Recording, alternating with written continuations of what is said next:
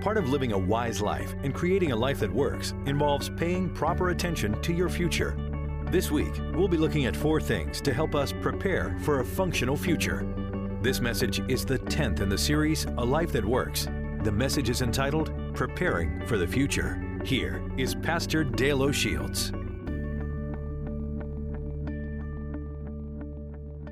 Amen. Grab your Bibles, your teaching sheets as we get ready to study God's Word this weekend. I want you to give a good welcome this morning to all of our other campuses, all the folks in Frederick and Clarksburg, universities at Shady Grove. Give them a good warm welcome this morning. And all you folks, welcome our Gaithersburg campus, if you will, as we get ready to study God's Word. We've been involved in a series called A Life That Works, and this is the last message in the series. I will do a special message next weekend, and then following that, throughout the summer, we're going to do a topical study out of the book of James. And so you don't want to miss the book of James as we go through that book this summer together on weekends and talking about the real deal faith, what it means to have the real kind of faith for your life. But today I want to talk about preparing for the future as we wrap up this series, A Life That Works. This series was prompted by thoughts about questions that have been asked me over the years. Pastor, how do I make my life work? How do I make my marriage work? And how do I just simply make things work God's way? And so I thought about that question and all the different things that really relate to the answer to that. And I've been trying to provide for you some of the basic principles that makes life work. One of those involves preparing for your future. To make your life work, you have to build your life on a solid foundation. There's no house that will stand unless the foundation is strong, right? You can't build a house unless the foundation is sure. And to have the right kind of foundation, you must build it upon God and upon God's Word. You can't build on anything less and expect something to stand, because God knows how life works best. And until you acknowledge and accept the fact that God knows how to build your life the best way and begin to live His way, you're never going to find life to its fullest. In fact, in Psalm chapter 111, verse number 10, we're introduced to this concept of building our life the right way based upon God's wisdom. And I'm going to ask you to read it together. All of our campuses, Psalm 111, verse number 10 from the NIV. And let's read it, all of our campuses, aloud and loudly together as we proclaim God's Word. Here we go. The fear of the Lord is the beginning of wisdom. All who follow His precepts have good understanding. To Him belongs eternal praise. The Bible says that the fear of the Lord is the beginning of wisdom. It's where all wisdom starts. And until you and I have a fear of God, I'm going to explain that for you in a moment, we're never going to behave wisely. And in fact, when people or societies lose their fear of God, they always make foolish decisions. I'll say that again. When individual people or societies lose their fear of God, they make foolish decisions. The Bible says the fear of the Lord is the beginning of wisdom. What does it mean to fear God? To fear God means that you acknowledge Him as God and that you honor Him as God by living in obedience to His Word. It's not simply a matter of choosing what you want to do with your life yourself, but it's a matter of going to God and to His Word and to His precepts. In fact, the Bible says the fear of the Lord is the beginning of wisdom, and all who follow His precepts have good understanding. It's realizing that God is God and worthy of our respect and worthy of our honor and worthy, most importantly, of our obedience.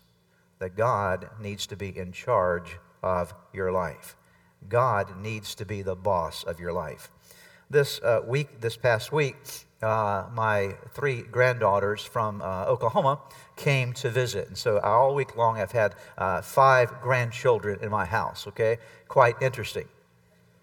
I love to listen in as a grandfather to some of their conversations from time to time, and part of what I've heard this week when they're playing together, because they range in ages from 3 to 8 years of age, and so they have all these different things they're going through and playing together. One of the things that I heard regularly coming from one, especially the younger ones to the older ones, is, "You're not the boss of me."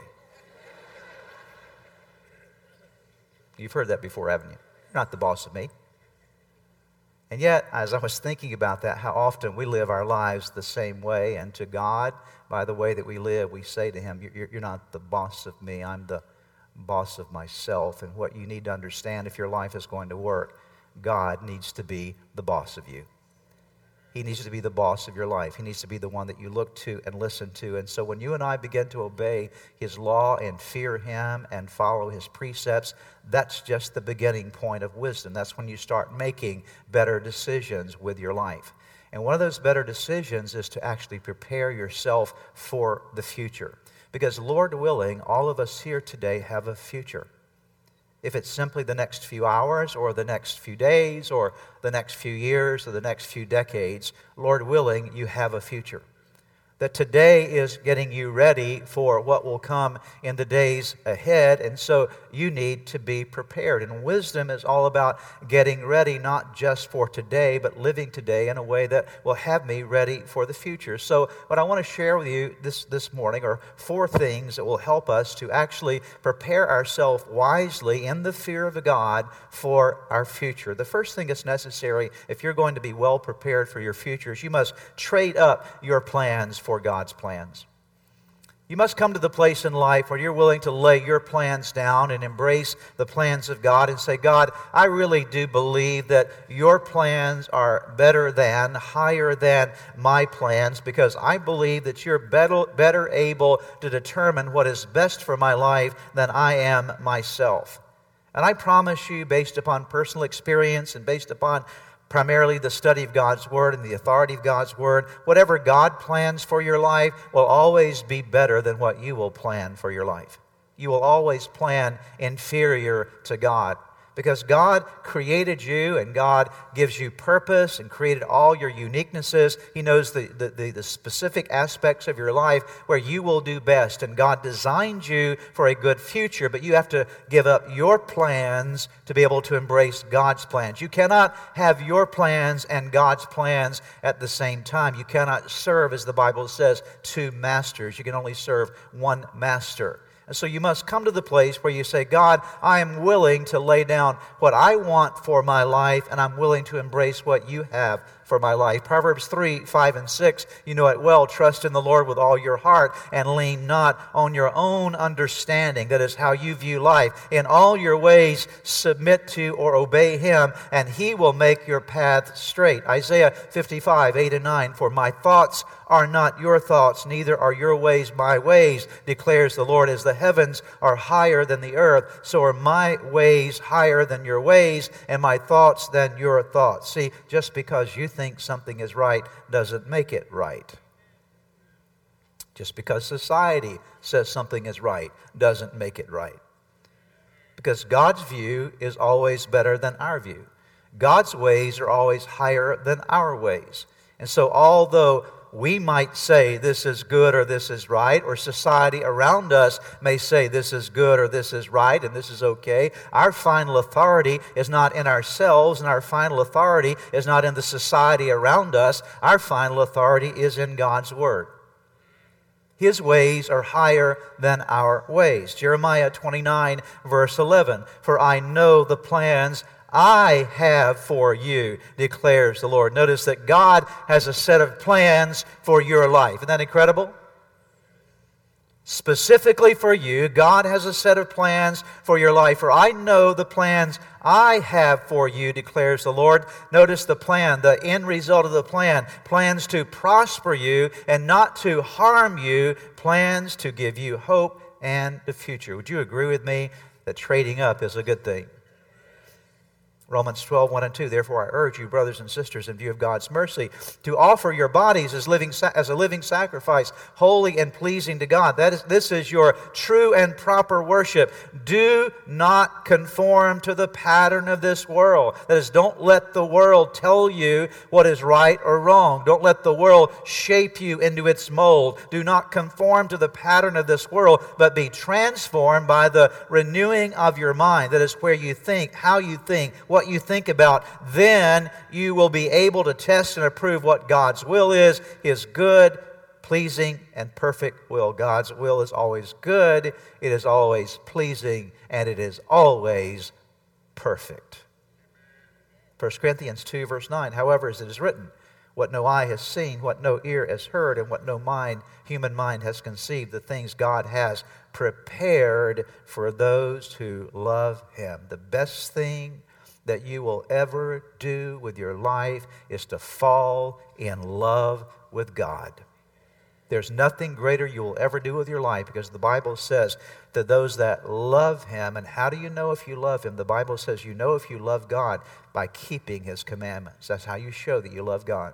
But when you love God, God says you can't even imagine all the good things I have prepared for you. Let me share with you some things that are necessary if you want to trade up from your plans to God's plans. In fact, why don't we all read these together? There's 6 statements here, and these are all very important, all the campuses. Let's read them. Here we go. Number 1, you have to invite Jesus Christ into your life. That's where it all begins. You can't know God without knowing His Son, Jesus Christ. Jesus is the way you get to know God. There are not many avenues to God. There is one way to God. Jesus is that way. And so you invite Him into your life. Number 2, read with me. Give God permission to direct your life. God will never invade your life unless you invite Him in. You have to say, I want you, God, in my life. I want your plans. Number 3, read with me. Exchange anxiety about the future with trust in God. God, because I've now accepted your Son, Jesus Christ, I've asked you to take charge of my life. I'm no longer going to spend my time and energy worrying about my future. My trust is in you. Number 4, stay connected with your Creator. Just because you're on the right path today does not mean you'll be on the right path tomorrow. It is an ongoing lifestyle that you must live in connection with your Creator. Number 5, begin obeying the instructions in the Bible. Let the Bible be the guide of your life, not society, not the world around you, but let the Bible be the guide for your life. And then number 6, believe that your life has a divine purpose. Trade up your plans for God's plans. Number 2, never lose sight of eternity. You want to be well prepared for the future? Here's a statement of wisdom for you. Never lose sight of eternity. The best way to make a decision is to start with the end in mind. If you know where you want to arrive, then you can plot the pathway there. If you're a wise person, you never start on a journey without knowing where you're going. It would be silly to say, let's go on a trip. Well, where are we going? I don't know. Let's just go on a trip. And there are a lot of people actually living their lives that way. They have no clue as to where they're going. They're not thinking about the end result or the destination. But wise people think about, where am I going to end up? Where is this path that I'm on? Where is it going to take me? What choices will I make? What roads must I take to get where I need to arrive? And your ultimate destination for every human being, every person here, your ultimate destination is not in this life, it is in eternity.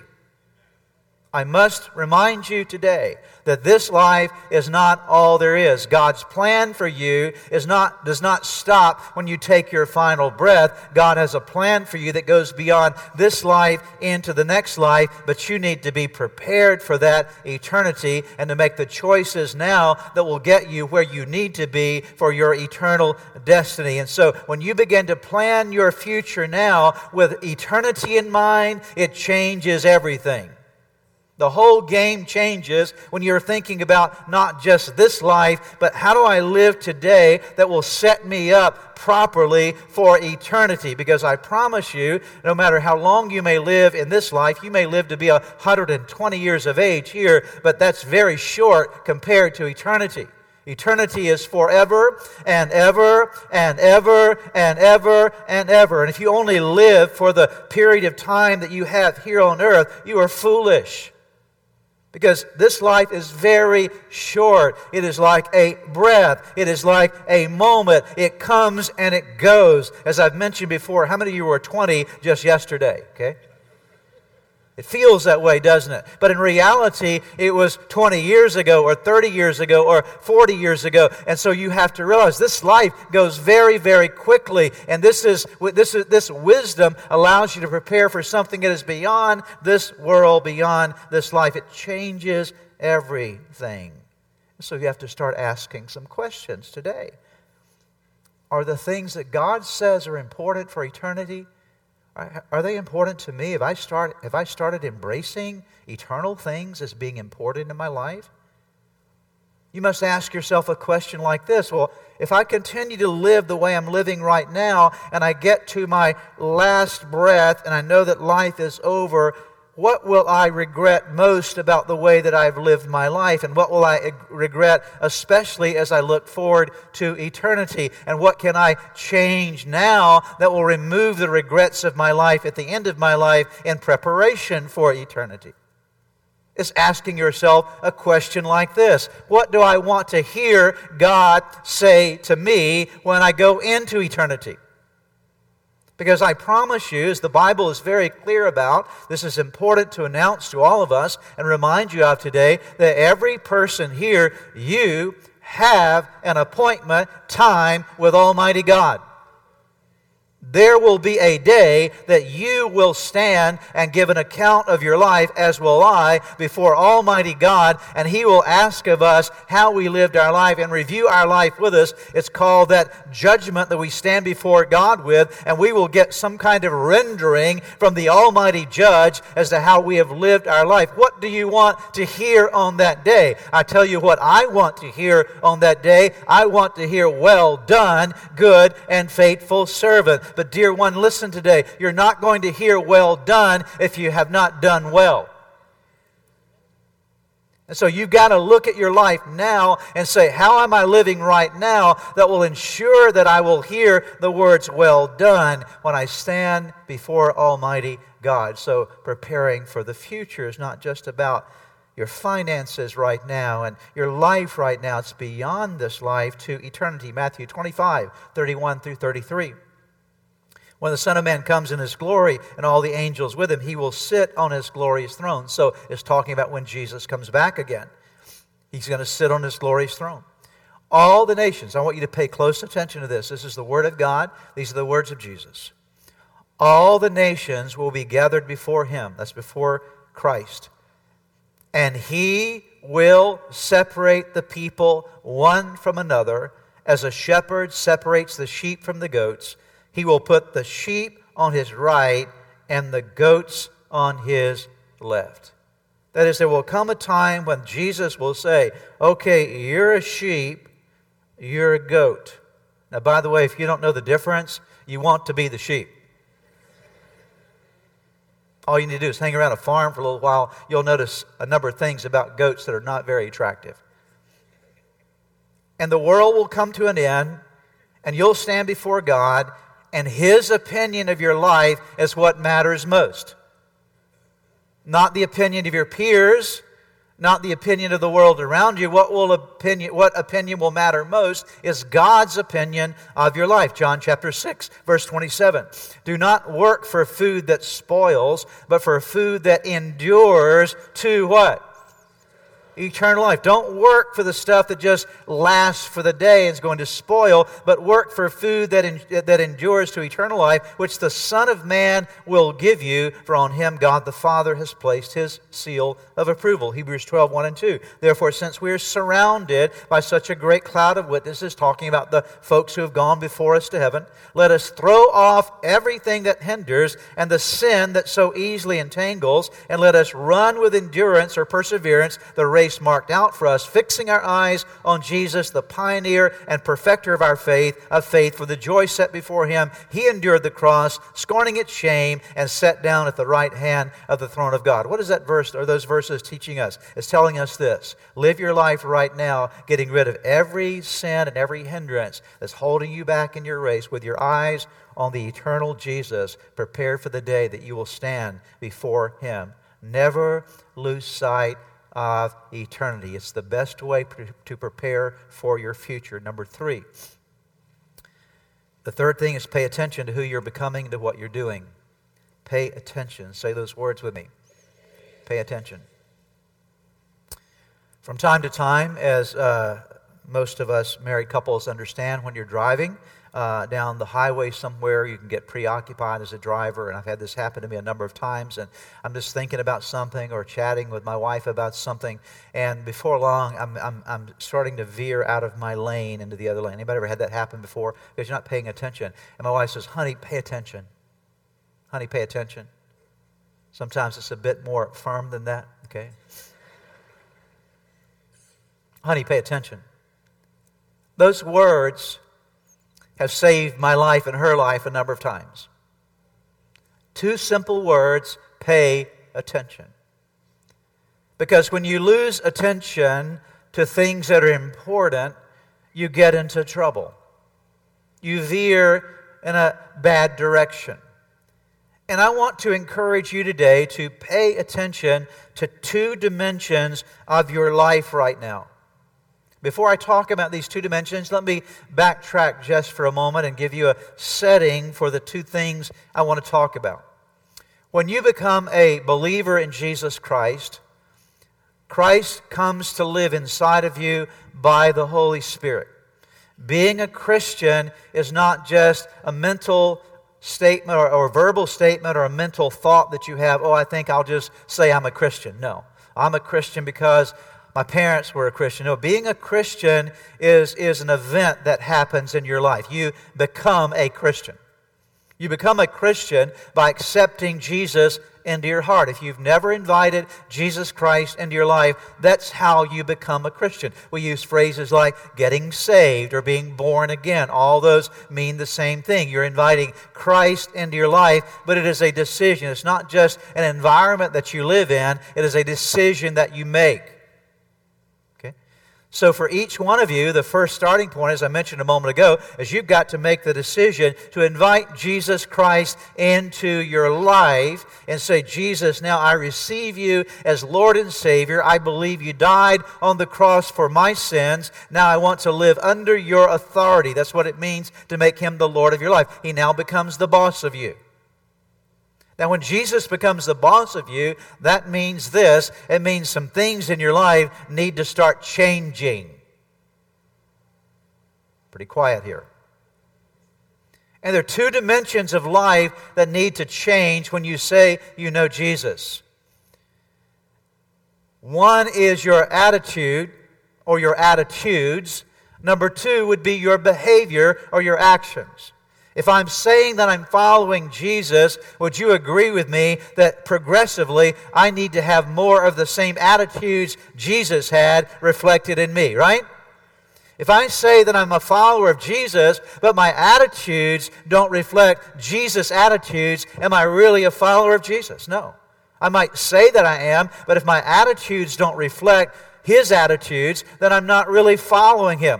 Also as well, if I say I'm a follower of Jesus, but my behavior doesn't change, if I'm still living like the world who doesn't know Jesus, if I'm not living in a different lifestyle in the way that pleases God, then again I might say I'm a follower of Jesus, but my behavior is saying something different. And so what I want in my life and what I pray for in all of us as a church family is that we would be growing so that our attitudes would more effectively reflect Jesus and our behavior would more appropriately reflect what God wants from us. Amen? That doesn't mean that we're there yet, but it does mean this: I'm not where I used to be. Amen? I'm not where I'm going to be, but I'm not where I used to be because I'm on this journey with Jesus where my attitudes are changing and my behavior is changing so that I'm coming more under the authority of Christ and His kingdom is ruling me more deeply than ever before because God cares about you on the inside and the outside and He wants to make you more like Jesus. Through your unique personality, He wants to make you more like Jesus. And so can I ask you, are your attitudes changing? Are your actions changing? Are you reflecting the kind of choices that relate to Jesus being Lord of your life?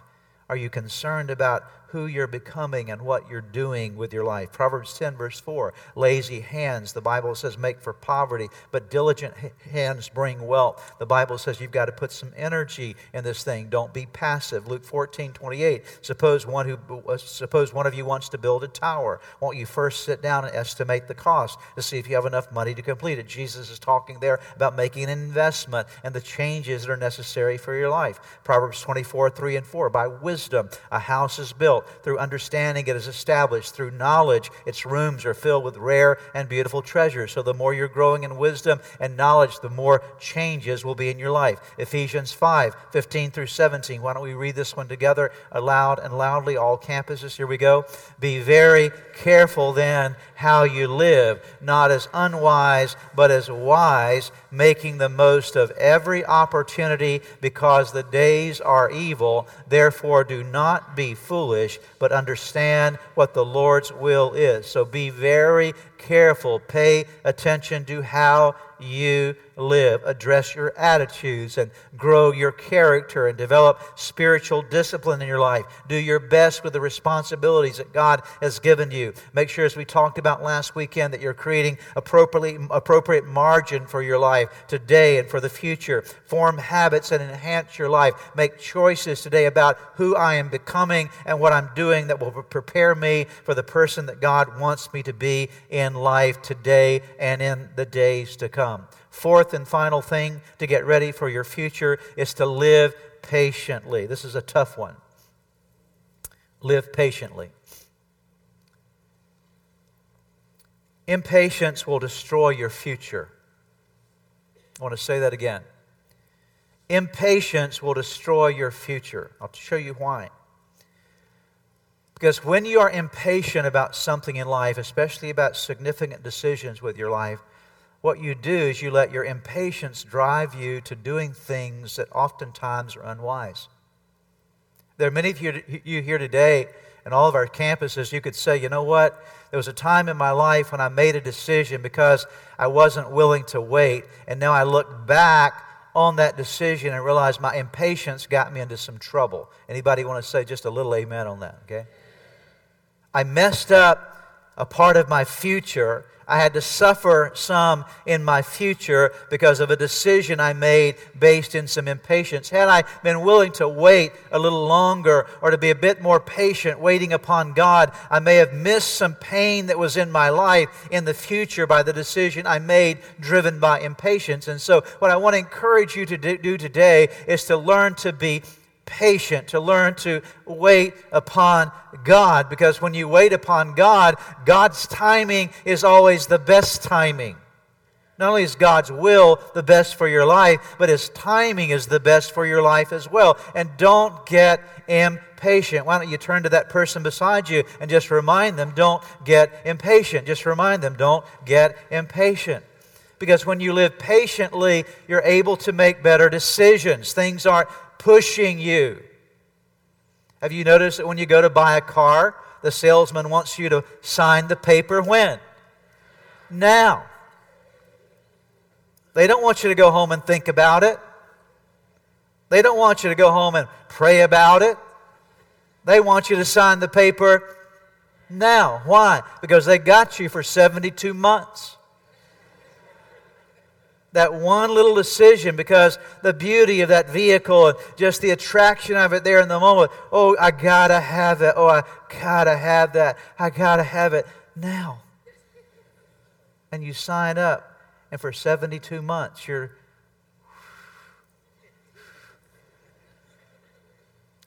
The point being is that oftentimes you're driven by things in the present that you would do better off waiting for God's will to be done in His timing. Let's take a look at some verses here as we're getting ready to wrap up this weekend. Hebrews 6, verse 12. We do not want you to become lazy, but to imitate those who through faith and patience, read the last phrase with me, inherit what has been promised. God has promises for your life. Do you believe that today? Come on, folks, tell me, do you believe that today? God has promises for your life. Now, what you want to do, you want to inherit, take hold of the promise that God has for you, right? So how do you get to the promise God has for you? Well, first of all, the Bible says don't be lazy, okay? If you're lazy, you're not going to get to that promise, because part of getting to the promise involves your effort in the process. So you've got to put something in, as we talked about a moment ago. But there are also two other things the Bible says you have to add to the equation if you're going to get to the promise God has for you. And what you have to add to it as well is faith and patience. So don't be lazy, that is, be industrious. Engage with your life, diligent with your life, and engage with faith and also with patience. Now, you know what? You can have faith and not have patience. And you'll miss still the promise of God. There are people that have faith for things, have strong faith, but they don't have patience. And because they don't add the patience to their faith, they miss out on what is promised. So the equation only works if you have the diligence and the faith and the patience. Notice Revelation chapter 3, verse 10. Because you kept my word in passionate patience, I'll keep you safe in the time of testing that will be here soon. And all over the earth, every man, woman, and child put to the test. I want to talk about this just for a few moments as we're wrapping up today. I'm not a doom and gloom pastor. I'm not a pastor that preaches a lot about last days.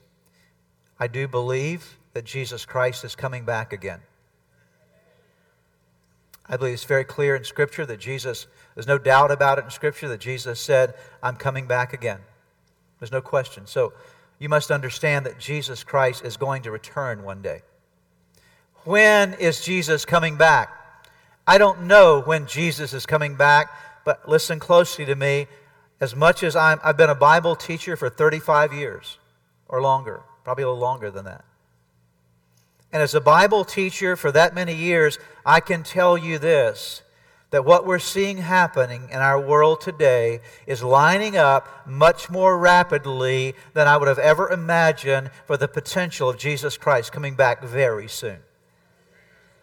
Now, I don't say that to scare you. I don't say that to frighten you. I tell you, based upon my conscientious study of God's Word, I can tell you that certain things that are happening in the culture and in the world around us are lining up very clearly for the potential of Jesus Christ coming back again. I don't know what time that's going to be, but I can tell you this, I believe we're in the fourth quarter. And in the fourth quarter, you must understand something. It's not going to be easy to be a Christian in the fourth quarter. Did you hear what I said? If you think that you can be non-committal in your relationship with Christ and make it through the fourth quarter, I'm going to tell you something. You're not going to make it through the fourth quarter of this time and age in which we live without a deep, solid, absolute, total commitment to Jesus Christ. There has to be something inside of you that says, I have decided to follow Jesus. No turning back, no turning back. There has to be something in you that says, you know what? I am in this until the game is over. Amen? Now, you got to get this because I'm trying to warn you today. I'm trying to remind you. I'm a Bible teacher. I'm not a politician. I'm not an orator. I'm not a historian. I'm a Bible teacher. I've been teaching it for a long time. And I'm telling you, we are in the fourth quarter and Jesus Christ is coming back soon. There is an imminent return of our Lord and Savior, Jesus Christ. When is it, Pastor? I don't know when it is, but I'll tell you, you need to be prepared for His coming. That means you need to have a solid, deep commitment to your relationship with Jesus Christ, and come whatever may come, you say, I am standing for Christ no matter what the world does around me. My stand is on the solid rock of Jesus Christ. It has to be that deeply in you. And understand, it is not going to be easy. It already is becoming progressively difficult to hold to biblical values and biblical lifestyles and biblical commitment in the world in which we live. And it's not going to get easier. It's going to get harder until Jesus Christ comes back again. That's why your commitment needs to be firmer than it's ever been before. Are you with me? You may not like what I'm saying. I don't really care. Because I'm here to tell you the truth, okay? I love you enough to tell you what I'm telling you right now. Because I want you to make it. And I'm as serious as I can be right now. I've never been more serious than I am standing where I'm at right now. I've never felt more prophetic than I feel right now. That I'm giving you, as your pastor, a warning. We're in the fourth quarter. You better be prepared to stand for Jesus solidly. And in this time that we're in this fourth quarter, you're going to be tested. Your faith is going to be tested. Oh, don't scare us, Pastor. I'm not scaring. I'm preaching you the Bible. Just be aware. You're going to be tested. You're going to be tested in your faith. You're going to be tested in your biblical convictions. You're going to be tested about stuff in your life, and there has to be something solid in you to stand firm in this day and in this age. Now let's go back to Revelation chapter 3, verse number 10. The book of Revelation is all about end times, correct? Listen to what it says. Because you have kept my word. Notice that. Because you have kept my word. You didn't compromise my word because you have, come on, church, help me. Because you have, come on, church, help me. Because you have kept my word. How? In passionate patience. God says, because you kept my word in passionate patience, here's what God says He will do for you when you do that. He says, I'll keep you safe in the time of testing that will be here soon, and all over the earth, every man, woman, and child put to the test. So would you agree with me? We better be keeping the word with passionate patience. Amen? And here's how you can do it. I'm going to end with this. Because we know, no matter how tough it gets, how hard it gets, we already know the end of the story. In the end, we win, okay? See, if you're down in the fourth quarter and it looks like you're not going to win and the score is against you, but if you've already seen the game film ahead of time and you know that you win in the end, you're not going to get all impatient and freaked out because you're down in the early part of the fourth quarter. You're going to say, you know what, it looks a little tough right now, but I've already seen the game film. I know that we win when it's all over with, that Christ is going to come victoriously. We'll spend eternity with Him. So I'm going to keep His word with passionate patience. Amen? And that's the best way to be prepared for your future. How do you make life work? You make life work by being a person that says, I'm gonna trade up my plans for God's plans. I'm going to make the decision with my life to live for eternity. It's not about now. I'm going to do my best to be everything God wants me to be in my attitudes and in my actions now. And as I do that, I'm going to live patiently with a view that Jesus Christ is coming back again. And when it looks like it's down, I'm going to remember that in the end, we win. Amen? Let's pray together. Father, we thank you for your word. We thank you for speaking to our hearts today. We ask you'll take this word and apply it deeply in us. By the power of your Holy Spirit, let us live it out, we pray in Jesus' name.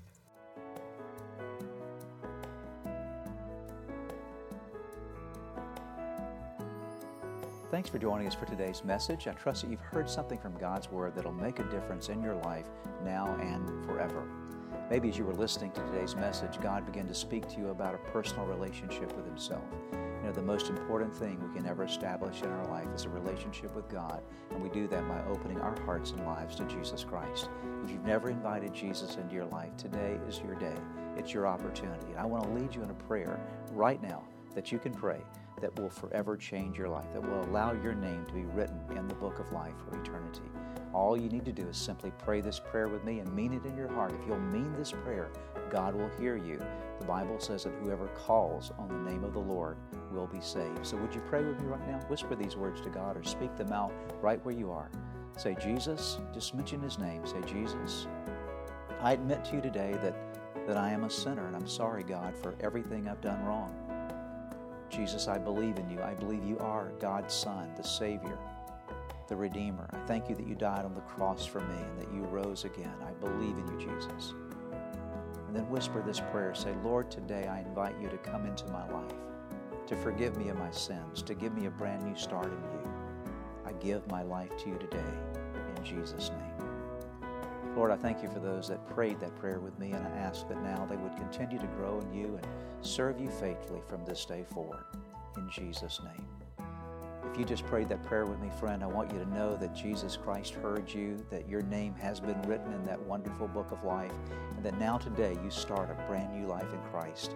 And to do so, you need some help. You need to learn how to live your life for Jesus every day. We'd like to provide for you. In fact, we have available for you some resources that you can get from our website, church-redeemer.org, that will help you to get a good start in your relationship with Jesus Christ. So again, check out the website, church-redeemer.org. Find those resources that will help you to get going in your relationship with Jesus. If you've prayed with the pastor today and made a decision to follow Jesus Christ, we have some resources for you on our website. Just go to www.church-redeemer.org/new beginnings. We pray that this message was a blessing to you.